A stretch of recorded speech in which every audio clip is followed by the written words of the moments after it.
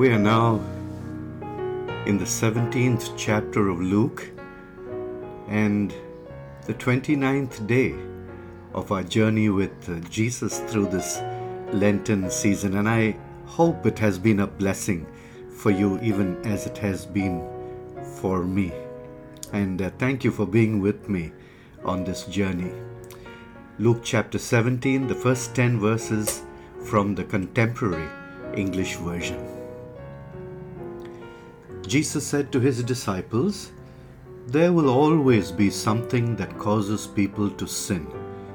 But anyone who causes them to sin is in for trouble. A person who causes even one of my little followers to sin would be better off thrown into the ocean with a heavy stone tied around their neck. So be careful what you do. Correct any followers of mine who sin, and forgive the ones who say they are sorry. Even if one of them mistreats you 7 times in one day and says, 'I'm sorry,' you should still forgive that person." The apostles said to the Lord, "Make our faith stronger." Jesus replied, "If you had faith no bigger than a tiny mustard seed, you could tell this mulberry tree to pull itself up, roots and all, and to plant itself in the ocean, and it would. If your servant comes in from plowing or from taking care of the sheep, would you say, 'Welcome, come on in and have something to eat'? No, you wouldn't say that. You would say, 'Fix me something to eat. Get ready to serve me so I can have my meal. Then later on you can eat and drink.' Servants don't deserve special thanks for doing what they are supposed to do. And that's how it should be with you. When you've done all you should, then say, 'We're merely servants and we have simply done our duty.'"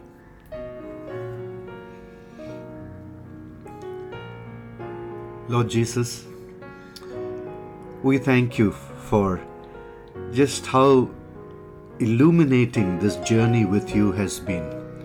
We thank you for the many truths that you have shown us along the way, and Lord, how our lives have been changed, how we have been challenged in our understandings, our presuppositions, and our own and the way we live our own lives.